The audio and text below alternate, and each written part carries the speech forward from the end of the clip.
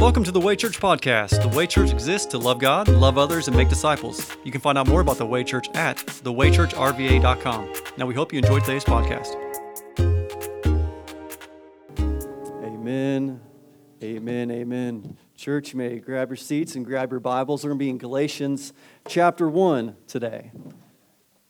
Well, welcome. If you're joining us for the first time, it's a great Sunday to be joining us as we're kicking off our new series, By Faith.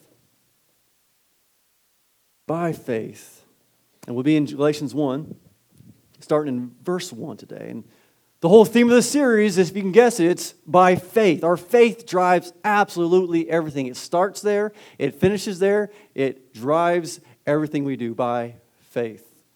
And so for those note takers, you can title this sermon, By God's Grace. So series by faith, then we're talking about by God's grace today. And then it's going to be the theme and the thrust of this whole time is God's grace, because if we don't get this right, everything else will be wrong. By God's grace. And so, if you still carry hard copy Bibles, use the table of contents. If you can't find Galatians, no shame there at all. Nobody's judging that. It's all good. I remember I used to, especially as a newer Christian, I had no idea where books were in the Bible. And everybody else kind of looking at you, so you're like flumming through, acting like you know what you're doing, right? Because nobody wants to use the table of contents. You can use them here. All right? Amen. Galatians 1, starting in verse 1, says this. Paul, an apostle, not from men or by man, but by Jesus Christ and God the Father who raised him from the dead, and all the brothers who are with me to the churches of Galatia. Now, real quick, let's pause there. Bible study principle, okay? What we're reading, who's it written by, who's it written to, right? And so a lot of the New Testament we know are letters. And so I'm going to ask you, who's it written by? You can't say God, that's already a given, right? Who's it written by? This is participatory. Paul, all right? So we got that. So we know who it's written by, who it's coming from. Who's it written to? Anybody? The churches in Galatia, or Galatians, right? And so this is important because we have such a low view, I think, in 2023 of the church. But when we look in Scripture, the church, there's a high view of church. By church, I mean the gathering of Christians. It was assumed throughout the whole New Testament that Christians gathered. And so when we see the New Testament, a lot of the letters written, we see letters written to local churches. And no different here. So the Apostle Paul writes to the church in Galatia. And when you look at the Apostle Paul's letters, he has three overarching reasons he writes these letters to all of these different churches as you go throughout the New Testament. You can simply categorize them very broadly as care, correction, or caution. There's a lot that goes in under all of these, but really all those letters have reasons of care, correction, or caution. And they're interweaved a lot through these letters. And what you're going to see in this letter comes from a caring heart, but it's a lot of caution and correction. And this letter is interesting because he does something unique that's not common in compared to his other letters. Usually his letters include a thankfulness to the church. This one doesn't.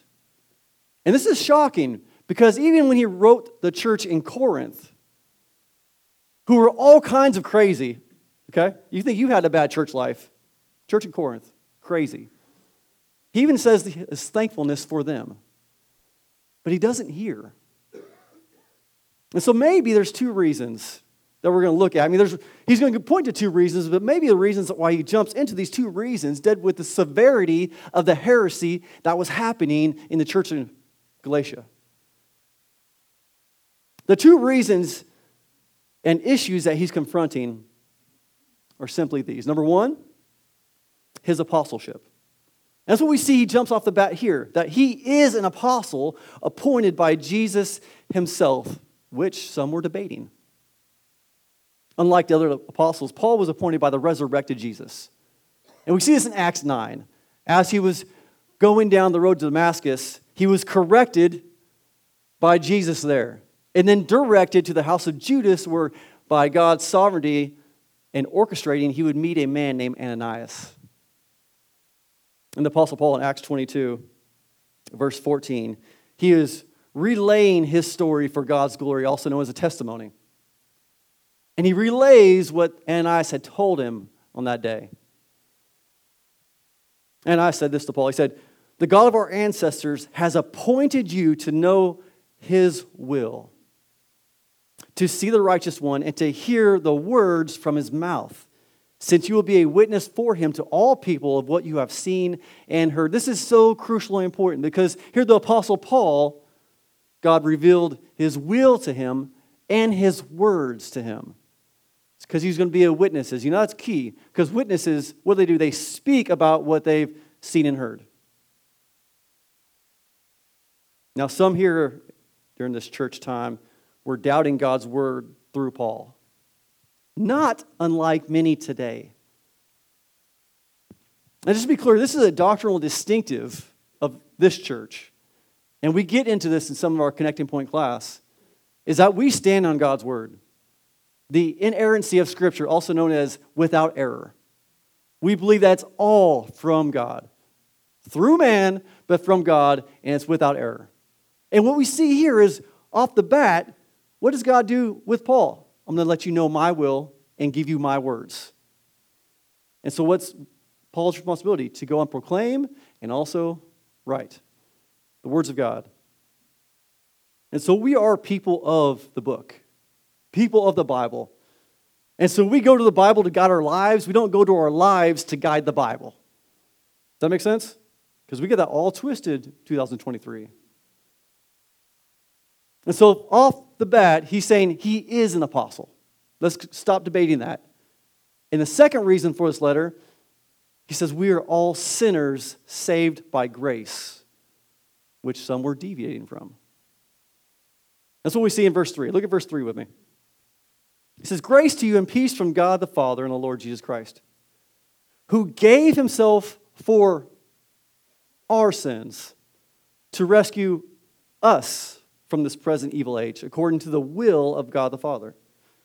To him be glory forever and ever.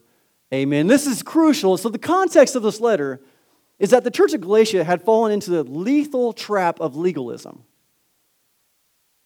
diverting to a doctrine of salvation that combines the necessity of God's grace and human effort.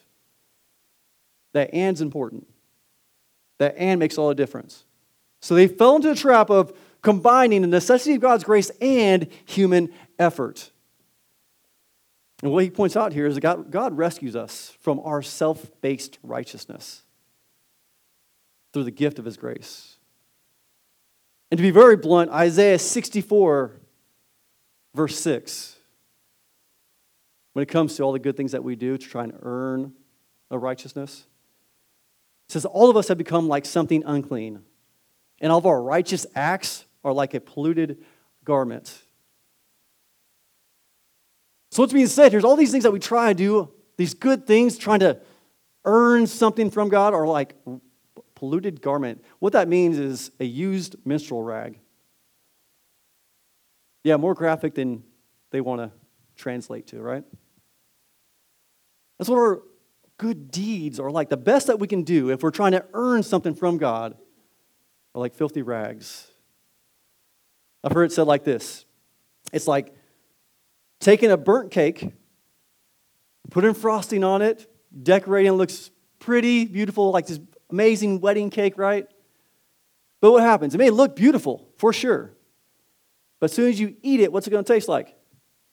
Burnt cake, right? Still burnt cake.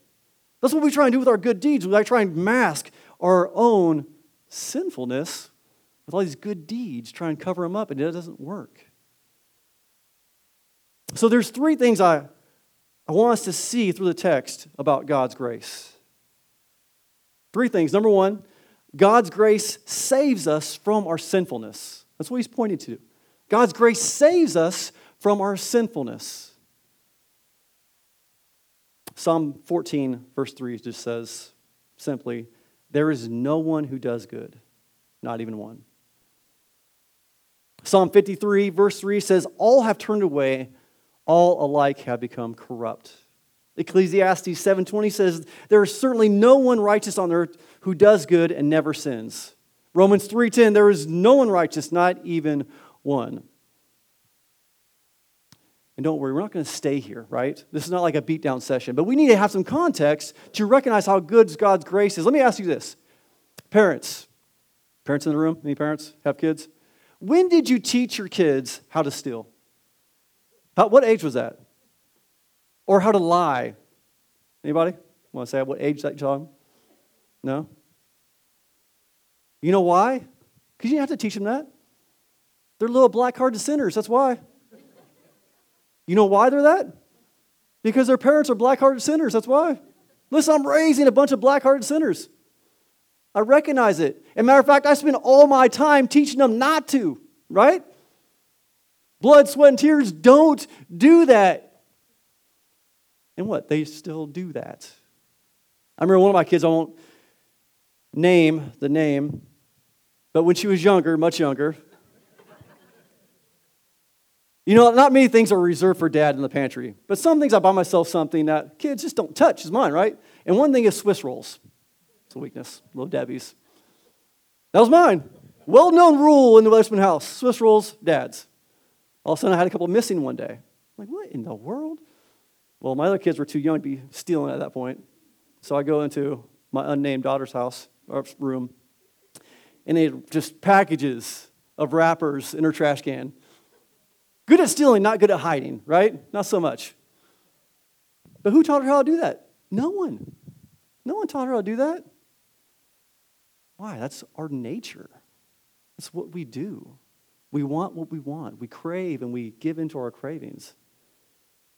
Romans 3:23 says, all have sinned and fall short of the glory of God. But here we see in Galatians that he rescued us. And that's what's beautiful about Romans 3:23, because then what comes after Romans 3:23? 24. You got it. You've been here before. Which says, they, being all those who have come to Jesus by faith, are justified freely by his what? Grace. Through the redemption that is in Christ Jesus. Ephesians 2:8 says it like this. For you are saved by grace through faith, and this is not of yourselves, it is God's gift. God's gift. So despite who we are, Ephesians 2 does a great job of this, dead in our sins and trespasses, children of wrath, but God's grace. God's grace is the game changer.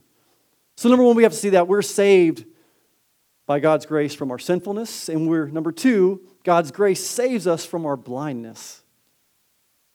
From our blindness. Psalm 53, verse 1 simply says this. The fool says in his heart, there's no God.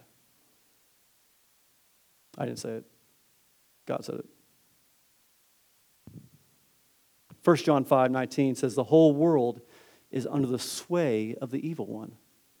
There's a blindness that happens, and that we're under the sway of blindness that the evil one has on those who are walking in rebellion against Christ. And that was me. And I was thinking about my own walk and my journey to faith. And I wasn't until 20 years old when I finally surrendered to Jesus as my Lord by faith.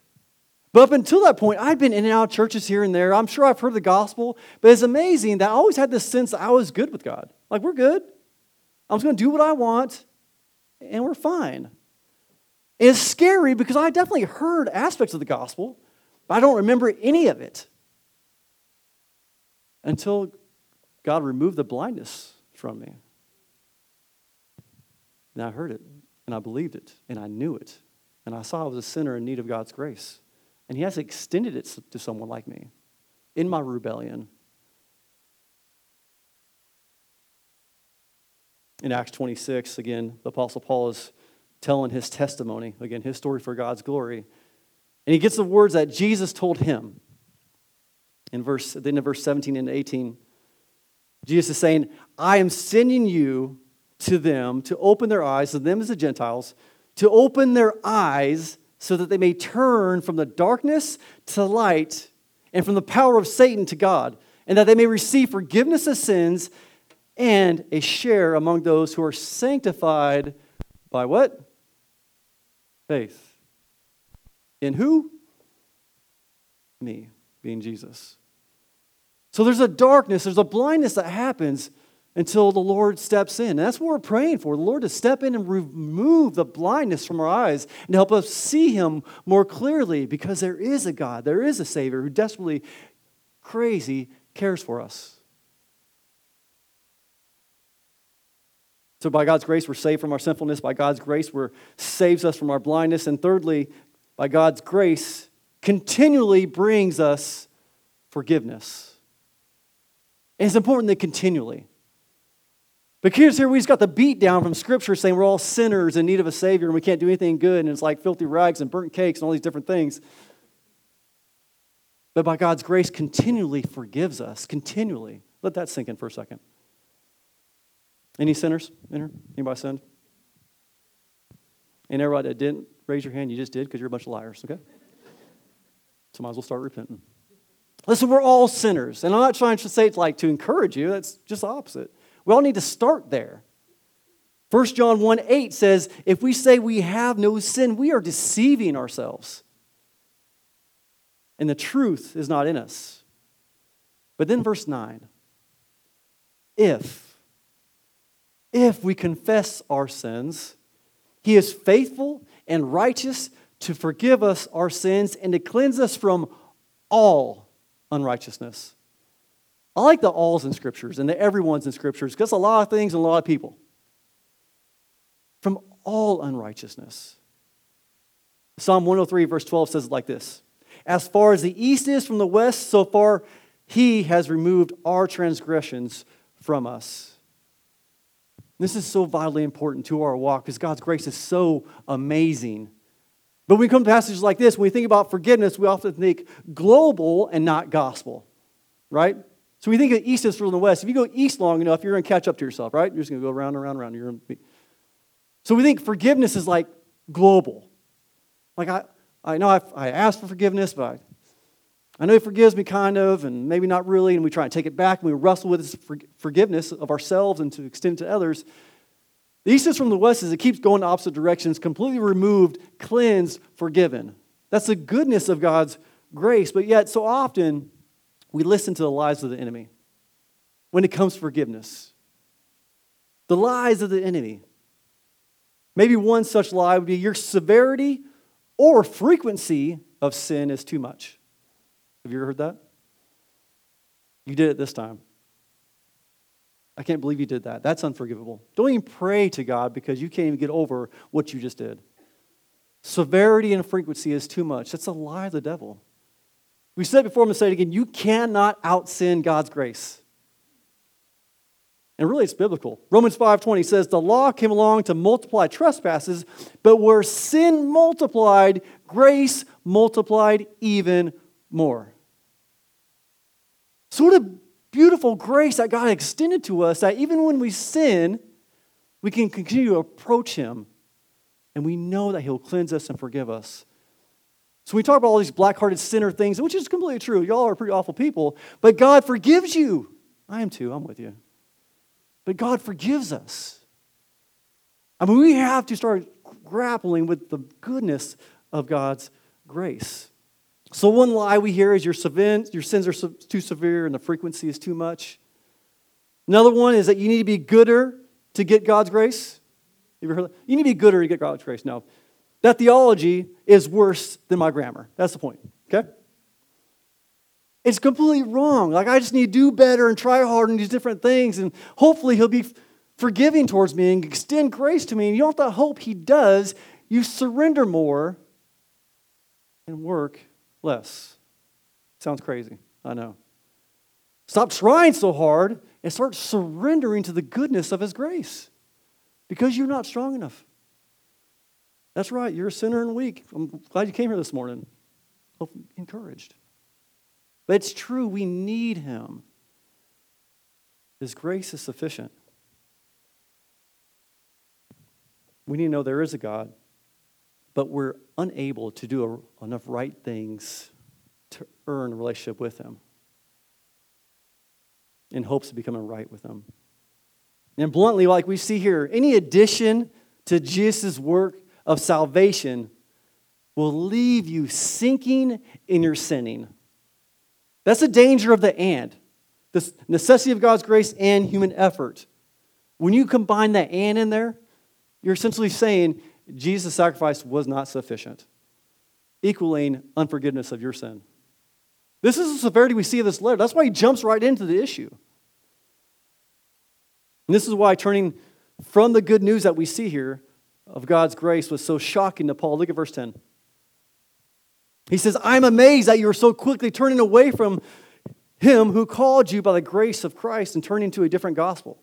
Not that there is another gospel, but there are some who are troubling you and want to distort the gospel of Christ. But even if we or an angel from heaven should preach to you a gospel contrary to what we have preached to you, a curse be on him. As we have said before, I now say again, if anyone is preaching to you a gospel contrary to what you received, a curse be on him. For I am now trying to persuade people or God. Or am I striving to please people? If I'm still striving to please people, I would not be a servant of Christ." And again, going back again to the context of this church was being swamped in a lethal dose of legalism, saying essentially, drifting from the goodness of God's grace and combining God's grace and my effort, you need them both, and it's false. It's heresy, and it's damaging and destructive. And this is the urgency and the bluntness that we see here. You see Paul use some hyperbole to get to the reality. He says, if we or an angel preach a different gospel, it's hyperbole. That's impossible. But the reality is, if anyone, that's the reality, because anyone does preach the gospel. There's a lot of false preachers of false gospels.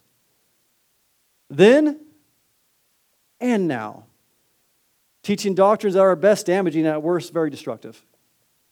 This is what Jesus warns us in Matthew chapter 7. He says, "Be on your guard against false prophets, who will come to you in sheep's clothing, but inwardly are ravaging wolves."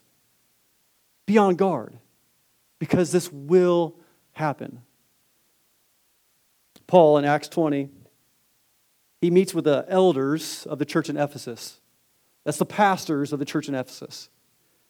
And he warns them in similar language. He says, "Be on guard for yourselves and for all the flock which the Holy Spirit has appointed you as overseers." The flock is your church. The Holy Spirit has appointed you as overseers to shepherd the church of God, which he purchased with his own blood. I know that after my departure, savage wolves will come in among you, not sparing the flock. Men will rise up even from your own number and distort the truth to lure the disciples into following them. Therefore, be on alert. So I'm asking you, are you on alert? Because false prophets, false teachers, false pastors didn't just go away. They remain. And so are you on alert? And how do you be on alert? I love Acts chapter 17. Because it shows how we're to be alert. See, Paul goes there and talks to the Bereans and sharing the gospel. And the Bereans were taking it in, but they weren't just taking it in like, oh, it must be true because this guy says it. No, in Acts 17:11 says they received the word with eagerness and examined the scriptures daily to see if these things were so. So anything you hear, any preacher, pastor, even from this own pulpit here, go back to the Word of God and see what it actually says in content. Don't just take my word for it. Search it yourself. That's why we use so much Scripture here. I don't know if you noticed that, because I want us to know God's Word. I don't have anything good to say. All I do is read the Bible to you on Sunday mornings. The secret's out, right? I just read the Bible. It's amazing.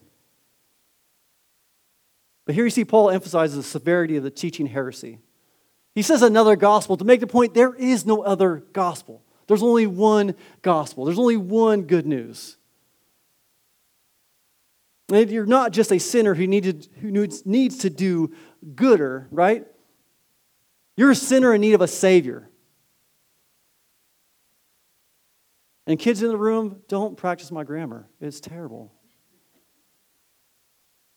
The gospel is that we are sinners in need of a Savior, but by faith alone, by God's grace alone, in Christ alone, you can receive forgiveness of sins and be cleansed and be right with God, the relationship that you were created to have in the first place.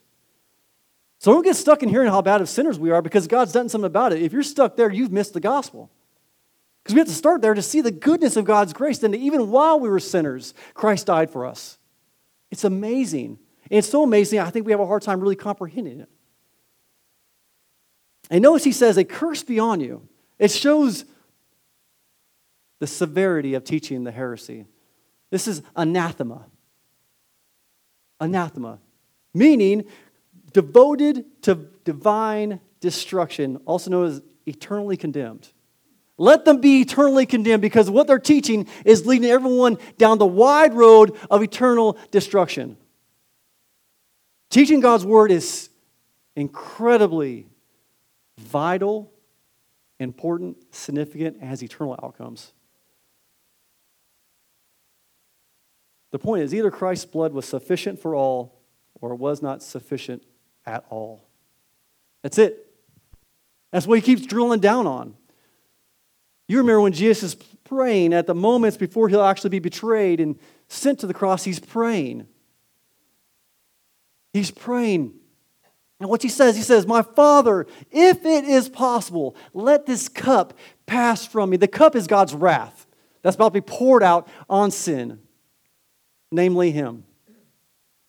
If it's possible, if there's any other way, let it be that way. Because if there's any other way, it seems like an awful waste of my blood.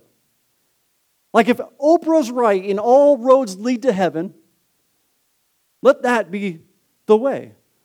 If we can obey the Ten Commandments, if we can align our chakras, if we can reincarnate enough time, obey the 5 pillars, be good enough or do the right religious thing, let's do that. If there's any other way. But then he says this, yet not as I will, but you will. What happens? God's will was for Jesus to go to the cross and to suffer and be sacrificed for our sin, to bear the weight of our sin, to bear God's wrath so we don't have to because we couldn't. By God's grace, he sent Jesus to take our place. That's why I love the thief on the cross so much. The thief on the cross just gets rid of so many different arguments and debates. Jesus was on the cross, you got 2 thieves and debating and having this conversation. But at the end, the thief says this. He looks to Jesus in desperation and says, remember me when you come into your kingdom. He's expressing faith that Jesus is who he said he was and was doing what he said he would do. But Jesus' response is so crucial. You remember what he said? Did he say, man, I wish you could, but you're kind of stuck on the cross. And so, if only you could be baptized, we'd be good. Or if only you go pray some more, or do enough good deeds, or did you serve enough at church? Did you do that? No, you didn't serve enough? You weren't like the Way Kids team? You didn't do that? Well, sorry. He didn't say any of that. Why? Because none of that was necessary for salvation, for the forgiveness of sin. What it was is by God's grace alone, by faith alone, in the guy on the cross alone. Jesus says, truly I tell you, today you will be with me in paradise. That's it. The thief did nothing and had every reason to be condemned. But the moment of faith changed everything. It's interesting. I talk to people here and there, and usually when people say, yeah, I'm a Christian, I'm, oh, that's awesome. Praise God. Let me ask you a question, and I'll let you guys think about this too. Let me ask you a question. You know, one day we know we'll stand before the Lord. And if he says, you know, why should I, being God, let you, being Joe, Steve, I don't know you personally, but if that's you, consider this. Why should I let you into my heaven? What would you say? I had this conversation so many times, and so often it usually starts with, well, because I, already off on the wrong foot. You did nothing. Because I. And so I love how Alistair Begg summarized, like, and pictures this story of the thief on the cross, having this conversation. Why should I let you in heaven? Thief on the cross, the guy in the middle cross said I can come. I love that. Because that's just it. He did nothing. We can do nothing because Jesus did everything. This is a goodness of God's grace. When he said it is finished, it means It is finished. It took me a long time to figure that out. You're welcome. It means paid in full, tetelestai. The payment penalty for your sin has been paid.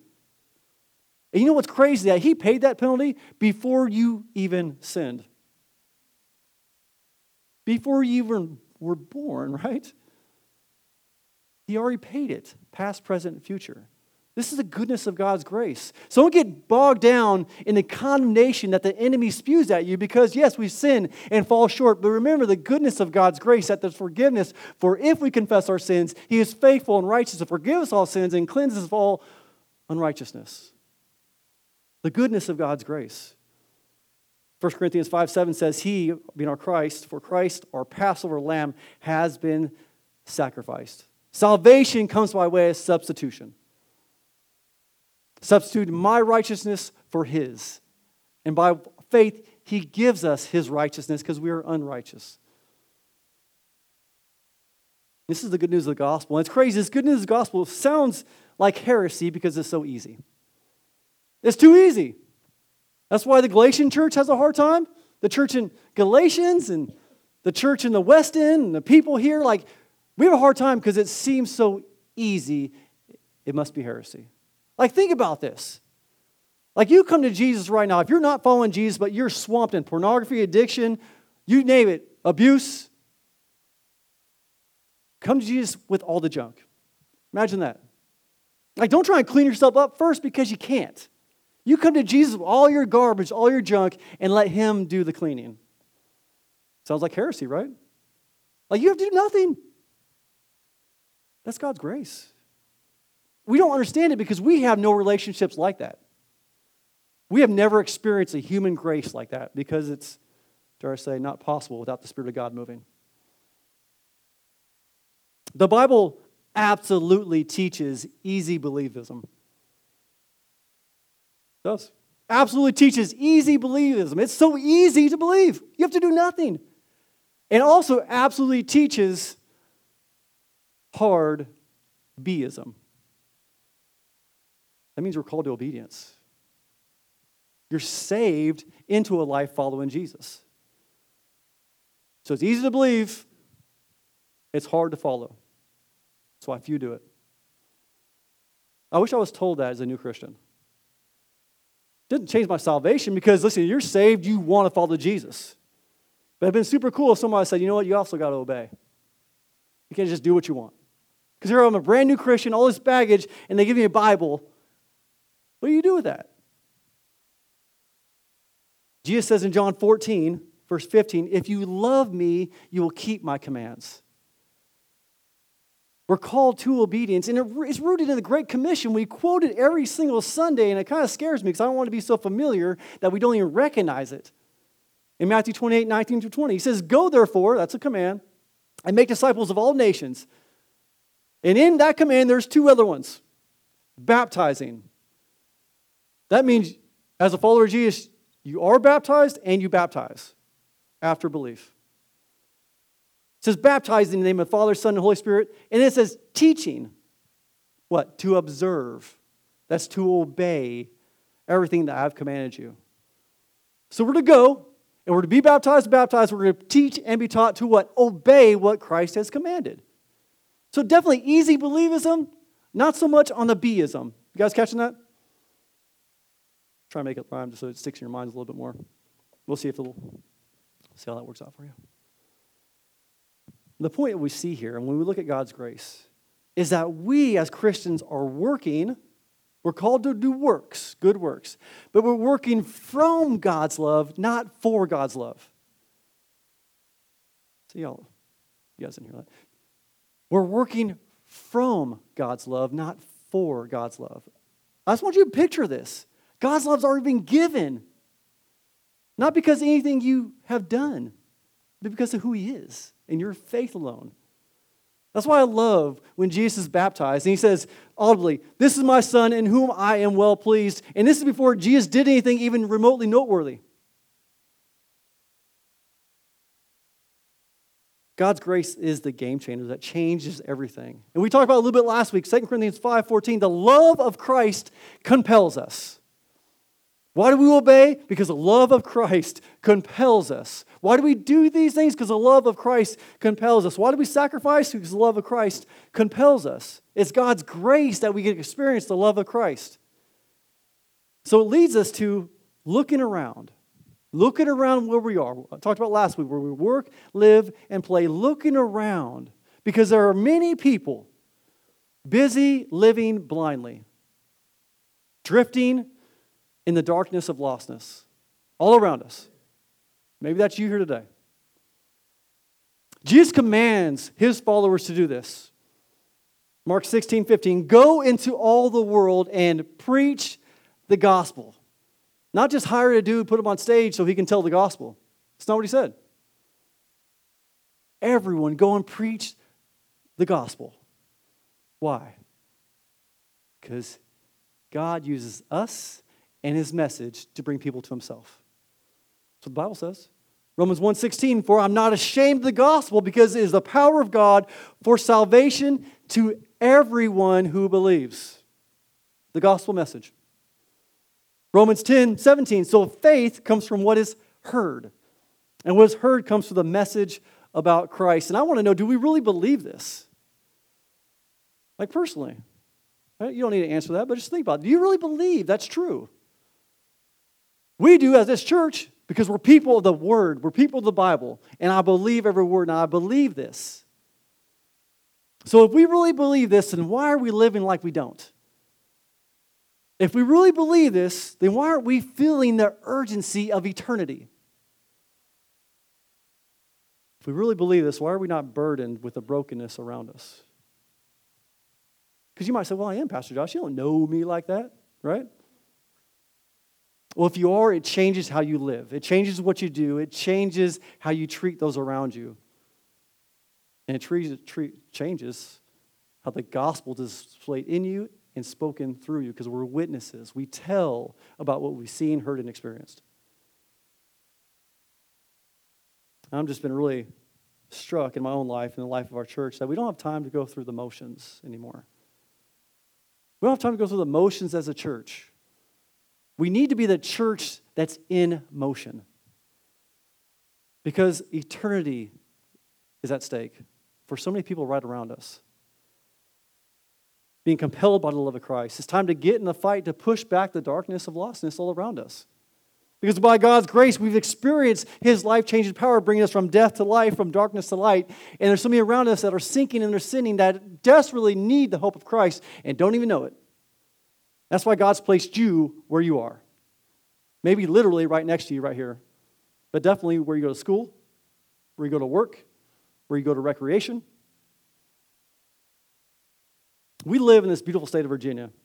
And we can go down through the list of problems that we have here, right? We can go down homelessness, poverty, addictions, crime, broken government, broken families, broken marriages, children without families. The list goes on and on and on. And all these are serious, big problems, but they're not the biggest problem. When we try to meet all the big problems, right? We try to, as we should, but we often miss the biggest problem as we should not. And this biggest problem just right here in our state is lostness. And that's what drives everything else. Is a life without Jesus. I don't know where they get these stats, but the stats say there's some 7 million people in our state that are without Jesus. 7 million. Let's just sink in for a minute. Faces, families. 7 million. Now, what if we can unpack 7 million with just 1%, reaching 1%? Who wouldn't want to do that, right? That's 70,000 people. So, okay, that's still a large number, but it seems a little bit more doable all of a sudden. Here's what the research continually shows. New churches reach more people faster than established churches. It's true. So, if that's the case, maybe we should be shifting towards planting more churches. Church talk, planting means starting new churches, planting more churches. So if we go down that route, we'd have to reach 1%, we'd have to plant 280 churches that would then reproduce one more time. Does that make sense? Churches planting churches. Tomorrow, I'm going with a group of pastors down in Norfolk, the Tidewater area. And we're going to look at the potential of planting churches down there. And for those that don't know, we are already helping plant a church in Fredericksburg, Northern Virginia, by God's grace. So what if this church can be a part of the North Virginia, West Virginia, Eastern Virginia, not West Virginia, Western, there's a difference. Nobody wants to go to West Virginia. I'm kidding, I'm joking. But we're called to be a part of planting churches. That's God's plan A for reaching the world through the local church. But the only way to see more churches planted is to two things. To see more Christians sharing the gospel. This is so key. Because so often now, the new church planting mentality is to plant a worship service. We're not planting worship services. We're planting churches. So how do you plant a church? You go in the area, you proclaim the gospel. You know what's crazy? People actually believe it. Isn't that wild? Like almost like God had it that way. People believe, then you gather up, start discipling, you appoint leaders, you establish a church, they redo it again. This is the biblical mandate and practice. So think about how that shapes us. How are we sharing the gospel? Start right in your neighborhood with your neighbors. How does that look like? I mean, I think we overcomplicate it sometimes. What if you start just showing the gospel how you live your life to your neighbors? Serving your neighbors well. Well, look for opportunities that the Lord works to actually share the hope that we have in Christ. We're going to shift some of our outreach opportunities this year. And to scale it down a little bit, we've done these big, massive outreach events at Short Punt Park, right? Our Easter and fall, and they're amazing. We have thousands of people come, and when they hear the gospel and these things are going on, we're going to scale it down a little bit in the spring, into the summer, maybe even through the summer, and try to mobilize you to have a block party. This is the first you're hearing about it. I realize that. That's intentional. But we want to equip you and resource you to host a block party in your neighborhood to start gathering people and getting to know them. Because it comes through relationship. And I'm telling you, there's the biggest need in this area, because we ask all the time, is relationship. People want to be together, they don't know how. What if we can help resource you to host a block party? Don't overcomplicate it. We can help you in your own neighborhood. And we'll show up and hang out with you, have some people there. It'd be awesome. So start praying through that. So what are we doing in our own neighborhoods? What if, we talk about the 1%, what if you just had a one initiative for your week, each week? Who's one person you're praying for? Pray for one. Do you have one? Maybe you can invite one person to church. That's a good thing. One invite. We got these cards out here we made actually to go out, not to sit on the counter. Invite cards. Be great if you used them. Invite one. And what if you made it a priority to see if you can share the gospel with one each week? Pray for one, invite one, and share with one. Like, think about your whole week. Is that too complicated? I don't think so. It almost sounds biblical. And then about the nations. What are we doing with the nations? Because we're not to forsake. Acts 1:8 is in Jerusalem and all Judea and Samaria and to the ends of the earth. And so we're to do as we go. And so our neighbors and the nations, right now we're part of helping a church plant in Puerto Rico. And we're going in April. And so if you want to go in April, let us know. It's in the email every single Monday. We're going in the fall. And we means you, us. Like, we are doing this. So we're going to Puerto Rico because there's vast lostness. They know a lot about Jesus and not know Jesus because they're stuck in a works-based religion. We're planning to go to Kenya, Lord willing. Listen, we're sending to Kenya. We're sending a group here, our own missionaries, Lord willing.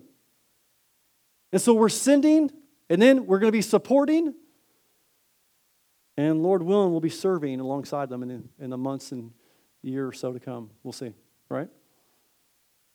And right now, we're already invested in areas within the 1040 window, also known as the resistant belt. This is what I want us to know. As Life of the Church, we are striving by God's grace to push back the darkness of lostness. This past year, we have trained been a part of training hundreds of new church planters and pastors in an area that's closed and resistant to the gospel within the 1040 window. A country that I can't name because of the hostility. But within this resistance belt, what they call it, there's 3.25 billion people living in unreached people groups. The majority of the Muslims and Hindus and Buddhists live in this region. And churches aren't really going there because it's hard. It takes sacrifice. But at what point are other people's souls worth it? And if you're even scared to share the gospel, that's all right. You're not alone. And 2 weeks from now, 2 Sundays from now, we're hosting a gospel sharing training. Because we're called to it, but oftentimes we don't even know how to get in conversation. It can be awkward, scary. We do this training for us to be equipped. You're not alone. And it's not unique to you. It's funny, you could talk to the most experienced evangelists, and they'll tell you every time they still share the gospel, they're still a little nervous. But does that stop us? Shouldn't. And so we share the gospel. But then what do? We make disciples, right? People come to faith. We don't just stop there. We disciple them. So what are we doing as a church, and what are we doing individually? That's the question I want to ask. So as a church, why we have discipleship groups? Are you in one? Because we're called to disciple and be discipled. So we have discipleship groups which are designed intentionally for discipleship, for reproducing, multiplying. We're starting a new group at the end of this month. You'll see it in tomorrow's email. Missional communities. This is strategic because we're called to be in community, but with some intentionality. So we're going to be serving intentionally. We're going to be gathering intentionally in small groups, but we're going to be doing this very strategically, intentionally. Like, what would it look like to host just a missional hangout, for example? Like, for instance, I know you all watch football because you're a bunch of Christians. The Super Bowl's coming, right? What if you hosted a Super Bowl party for the gospel? Praise God. Sign me up for that. Meaning, what if you invited some of your friends and lost people that you know just to come hang out and be around other Christians and to experience some of the community we have on purpose? Just doing life together. We overcomplicate it sometimes. We're all busy, but you're all doing stuff. Invite people into what you're doing. And finally, this is the first time you've heard me mention this, but we'll talk about a lot more. This church, we're starting a residency program. We're talking about discipleship. And so most churches, I know all churches I've been a part of, if someone were to come to the pastor or leadership, say, you know what, Pastor, I feel called to devote my life to the ministry, or to be a pastor, or to be a missionary. The common response is, that's great. Go to seminary. Or read a book. Like, we don't have a process. There's no intentionality. Well, by God's grace, we're going to be starting a residency program that brings a lot of clarity and intentionality for those who are called to ministry, whether it's kids ministry, youth ministry, pastoral ministry, missionaries. We have tracks to help equip that to no cost to us. So if you're getting scared about where my money's going, don't worry. Breathe. Because the missionary, the resident, will be raising their own funds with our help. We're partnering with the North American Mission Board to supplement some funds for the residency candidate. And by God's grace, listen to this. So we just started building this thing, and we already have one person planning to be here in March to take part of this residency. God brought him to us. And this week I talked to another person who goes to another church, can't be here in person, devotes life here, but he wants to be part of it from a distance. So we're trying to figure that out. So God's already bringing people because people need discipleship because they long for intentional discipleship. So what are we doing? What are you doing in your own lives? Pushing back the darkness of lostness will not happen by passivity. It will only happen by way of sacrificial intentionality. Keyword sacrificial. I know we're winding things down, but I want to remind us of one thing. Our theme for this year, the 12-1 life of worship. This is what we're talking about here. Our lives spent out of a heart of worship. This is Romans 12:1. Therefore, brothers and sisters, in the view of mercies of God, I urge you to present your bodies as a living sacrifice, holy and pleasing to God. This is your true worship. This is why we do everything that we do. For the love of Christ compels us, by giving God's grace, going with God's grace, we've been changed.